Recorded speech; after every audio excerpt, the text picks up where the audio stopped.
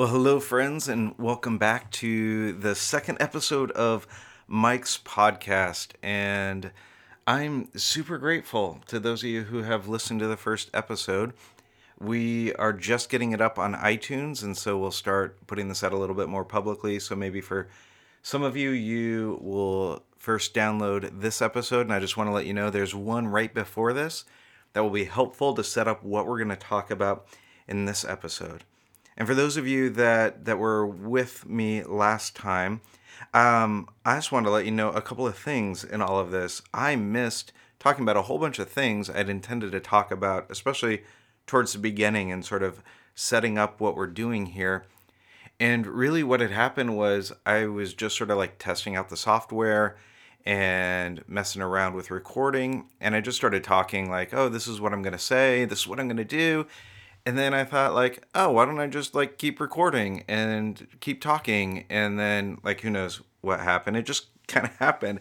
And so there were things where like I missed stuff that I wanted to talk about. There was like, I know like I sounded weird. In fact, I asked several people for feedback, and the most consistent feedback was they were like, especially for like the first half, like you just sounded weird. Like, and I listened to it and I was like, yeah, I know. I'm talking to a wall. I have to learn how to talk to a wall. In fact, right now, the wall that I'm facing, it's particle board. I have this tiny house in our backyard that when I left the church that I'd been a part of for 19 years and kind of started some of my own things, we built this little tiny house in our backyard that would be like my home office. And it's actually worked out really well with all that's going on right now. I have my own like little space as the kids are home doing school and Allison's home, having to do some phone in things too. And so I have this like separate space, which is really wonderful. But one of the things I didn't think about was how it would appear in like videos and Zoom calls. And so I've tried to shoot some videos in here and they just look terrible. And on every single Zoom call I've been on, every time, if there's somebody who I haven't been on a call with them yet, one of the first things they say to me is they're like, "Hey, are you like in a bunker somewhere?" I had somebody the other day ask me, they say, "I think I saw some of the Jim Baker food canisters back on your shelves back there." And so apparently the sort of like particle board room appears as if it's some underground bunker to people who are watching it. So I'm calling my office now. It's no longer my office, it's my bunker. But anyway, so that's kind of where I am at recording all of this. But we are spending some time looking at this ancient book from the scriptures, the ancient Hebrew scriptures called Job. And it's a story of this guy who experiences this immense suffering. In fact, what I want to sort of like call our time in this book together, I think we're going to have like 6 of these episodes or so. And I'm calling this sort of series When My Answers Don't Work. Because this is what we're being confronted with in this ancient book is this space where our answers aren't working anymore. It's a space where our answers don't make sense anymore with the way that we thought things worked, the way we thought the world worked, the way we thought how we engage with God and how like God even worked. All of that stuff, it's like it doesn't make sense anymore. And that's what many of us are experiencing right now. That as I record this, we have entered into our 4th week of staying at home with the kids because of COVID-19. And it feels like a lot of the ways that I thought things worked, even some of the things of how I thought God worked, those answers that I had don't seem to work in the same way anymore. And so this book, this ancient book, has been really significant for me in trying to make sense of all this at a sort of like maybe like larger existential level and then trying to figure out like what do I do with this? And so what we're doing is spending these weeks kind of looking through this book, trying to figure out some themes from it. And as we look at these different themes, then we're just trying to ask some questions and have some reflections as we try our best to understand this ancient book and what it's saying to us today if we will enter into it. And so last week it was asking us this question. It asked us, who will we be when what's normal and what's comfortable is taken away from us? This is the question that Job was faced with, This is the question he was having to answer in his own life, and it's the question that's being asked of us today. And so we saw last week, or we heard last week, that Job loses his livelihood. He loses the things that make his life comfortable. He loses beyond what makes his life comfortable. He loses his family. And so finally he ends up with this miserable disease, this disease that's so horrific for him that it's all over his skin, and he's scraping his body with broken pottery because it just hurts so much, and it's the only way to like get rid of, to relieve some of the pain. His wife says to him, "Why don't you just curse God and die? Like, what the crud is going on here?" And that's where we left off. And I want to pick this up in Job chapter 2. We're going to look at just a few verses today. In Job chapter 2, starting in verse 11, here's what the author of Job says. It says, "When Job's three friends, Eliphaz the Temanite, Bildad the Shuhite, and Zophar the Naamathite." Now, can we just stop for a second? And I am all for recognizing the place and time in which the scriptures were written, and sort of like creating space for that, and that helping us to understand and enter into the scriptures in really healthy ways to see that. But can we please, those Bible translators, could you help us out here? And with some of these funky names that we get in the Hebrew scriptures, like, it would be great if we could just like translate them in ways that are helpful for us today. Could it be like Eli and Billy and maybe like Zoe instead of Eliphaz and Bildad and Zophar? But anyways, that's their names, and that seems to be a bit of a departure from what we're talking about. So these three friends, they heard about the troubles, it says in verse 11. They heard about all the troubles that had come upon him, that had come upon Job. And they set out from their homes, and they met together by agreement to go and sympathize with him and comfort him. They had heard what had happened.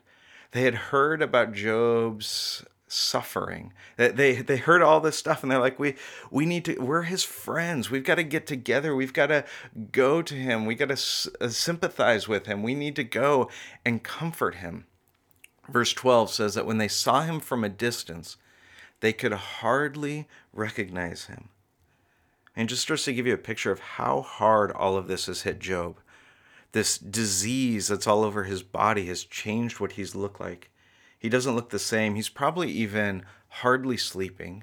He's probably hardly eating. You know those times, don't you, where you have experienced something so hard and dramatic in your life, something so grievous that it like affects you physiologically. And that's what Job is obviously experiencing here. He doesn't look the same. They hardly even recognize him. And so when they see him, they hardly recognize him. But it says this in the rest of verse 12. They began to weep aloud, and they tore their robes, and they sprinkled dust on their heads. It's a sign of this mourning, that they feel his pain, and they recognize his pain in such a way where it affects them. They begin weeping because of his pain. They begin mourning because of his pain. And then verse 13 says this, "Then they sat on the ground with him for 7 days and 7 nights. No one said a word to him because of how great his suffering was." They just sit with him. They just sit with him in his suffering. Now, if you know anything about the story of Job, if you've heard this ancient story at all ever before, you know that this isn't all that his friends do. You know that the story moves on from here, and they actually like kind of screw this moment up later on, and we'll get there. We're going to talk about that. We're going to look at that actually in our next time together. But before we do that, before we get to that, before the story even gets to that, let's just pause here for a minute. Because they sit with him in his suffering. Before they do anything, like, they're not offering advice, they don't have solutions, they've got no theological statements about what's happening and why it's happening. They're not trying to make sense of it. They're not discounting it. They're not saying it could be worse. They're not trying to find the silver lining in all of it. They're sitting with him in his suffering. I got to tell you, friends, that I miss this a lot. I think Allison and I have had the conversation that so many spouses have had, where at one time or another she's going through something and she's describing it to me, and I can't tell you how many times I have offered, like, oh, well, what if you did this? Do you want me to call them? I could handle this thing. What if we did these things? And almost every single time she'll say something to me like, Mike, like, I just want you to say, like, that sucks. And I want you to hold me, or I want you to, like, play with my hair. And I don't want you to try and fix it. I just wanted to tell this to you so that you would feel it with me. I mean, the reality is that most of us are actually uncomfortable with suffering. And so what we do is we try and avoid suffering. And we try and avoid suffering not just by making our life comfortable and trying to make our life easy, but we avoid suffering when we are in the midst of it, being confronted with it, when it's happening in our lives, or when it's right in front of us in somebody else's lives. And so we try and avoid suffering in a few different ways. Maybe there's like three ways that I've experienced in my sort of pastoral career that I've seen us and I've experienced myself trying to avoid suffering. I try and fix it is maybe the first way. And so this is when I want to offer solutions. This is when somebody tells me, here's the way out of this. This is when somebody says, here's a different perspective, a different way of looking at it. Yeah, it's hard, but what about this? Think about it this way. Your job doesn't make sense anymore right now, but so how are you going to pivot? How are you going to do things differently? Let's look at this differently. Let's try and fix this. Let's move through this. There's all these opportunities now. The world is changing. All these things are happening. And so let's figure out what you could do differently. And so we're trying to fix it. We're trying to find a way out of it. And there's certainly a time and a place to do that. But what if we first have to sit in the suffering before we get to fixing the suffering?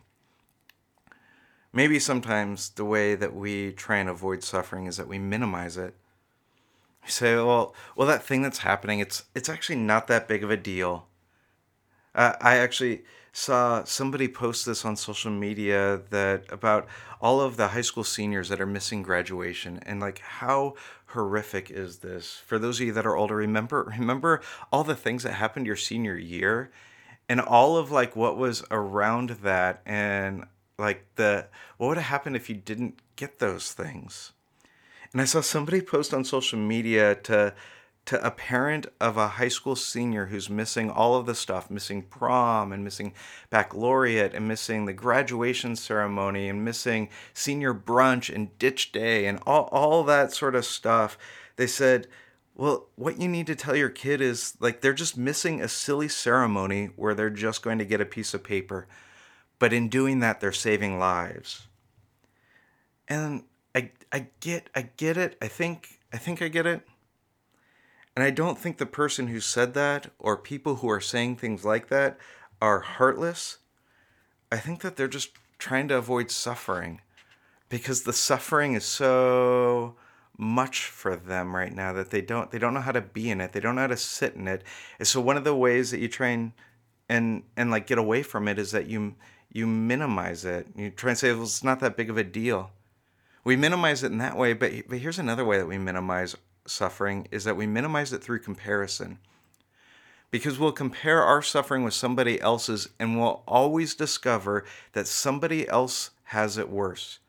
Because somebody else always has it worse. I think we've trained you to do this in American Christianity. We've trained ourselves in sort of the American Christian narrative to look at other people in other countries in other places with other experiences and say like, yeah, I've got it bad, but man, they have it so much worse.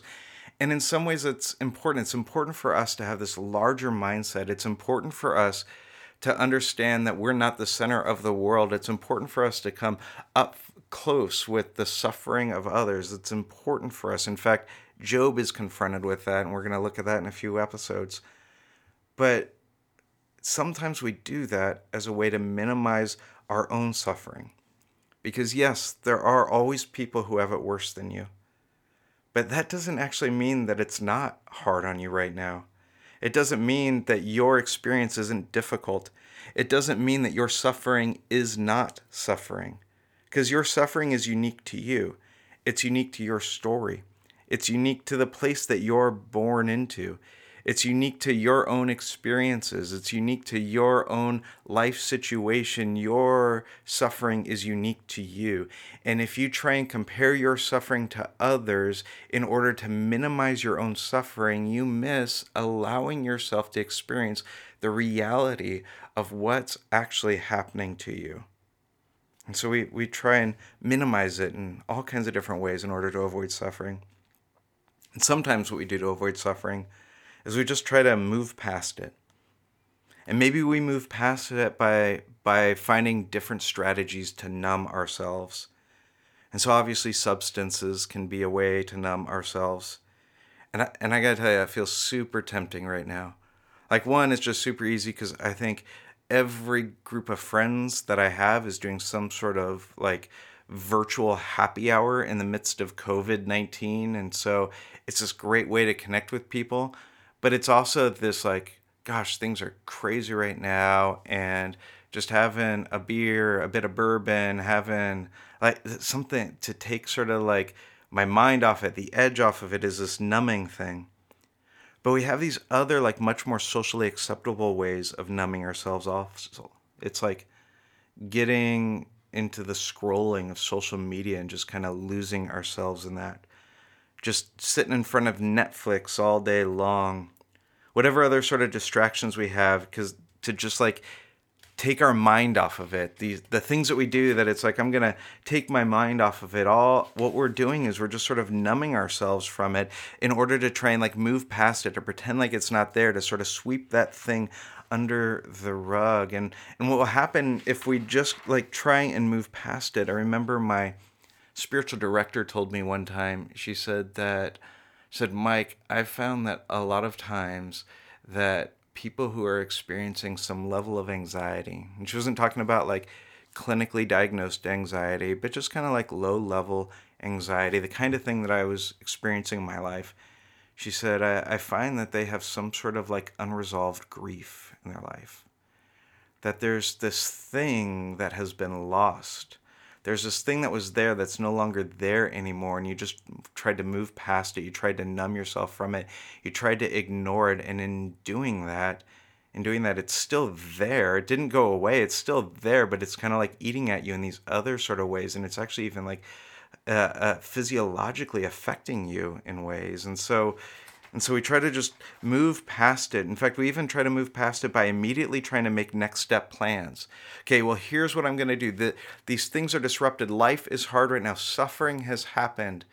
Taking Job's situation, I've lost my livelihood. I've lost my family. I got to start figuring out, how do I get back on it? How do I rebuild my empire? How do I build community again? How do I find people to be close to me again? How do I do all? And we start making all of these plans. We immediately just trying to start figuring out, how do I fix this? What do I do with this? How do I move forward? But you can't dream of a future well without first grieving what you've lost. If you just try and make next steps plans and you never grieve what you've lost, your dreams of the future will always come up short. And so you need to let yourself like grieve it. And so as we sit right now, our current experience for many of us is that we're sitting in the disruption that's been caused by COVID-19.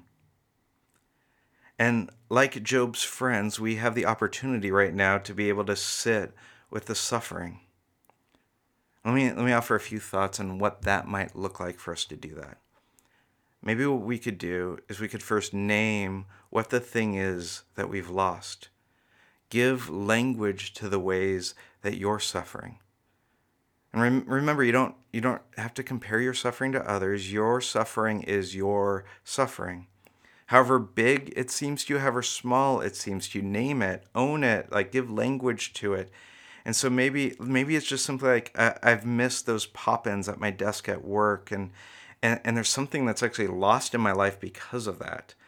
There was that trip that we had planned that's no longer going to happen, or at least it seems like it's probably not going to happen, and that's a lot. I was so looking forward to that. There's that person that I can't hug right now.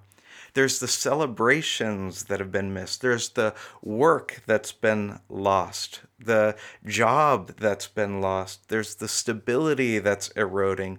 There's the next steps that I had planned that are all like thrown up in the air. And I had all of these dreams for the future about what would be and the way things would move forward and what my next sort of steps were in life. And all of that is sort of gone.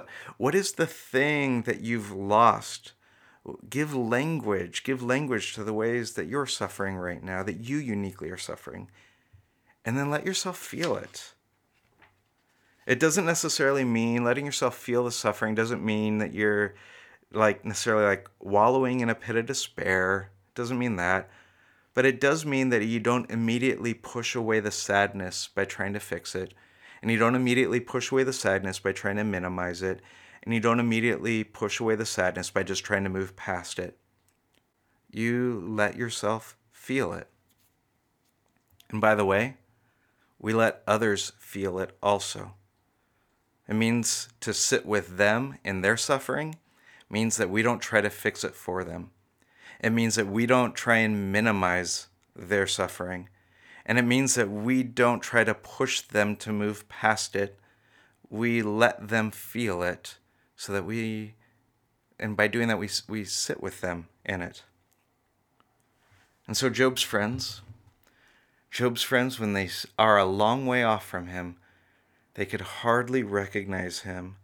They see him and they weep. They weep at the pain that they see that their friend is in. They mourn over the pain that their friend is in. And then they go and they sit with him. And they sit with him because they see how great his suffering was. And so maybe what we need to do a bit right now, maybe what we need to learn to do a bit of, is to learn to sit with suffering. To sit with the suffering in our own lives, and to sit with others in their suffering. And so, my friends, may we all become a bit more comfortable with the uncomfortability of sitting with suffering. Until next time, grace and peace to you, my friends.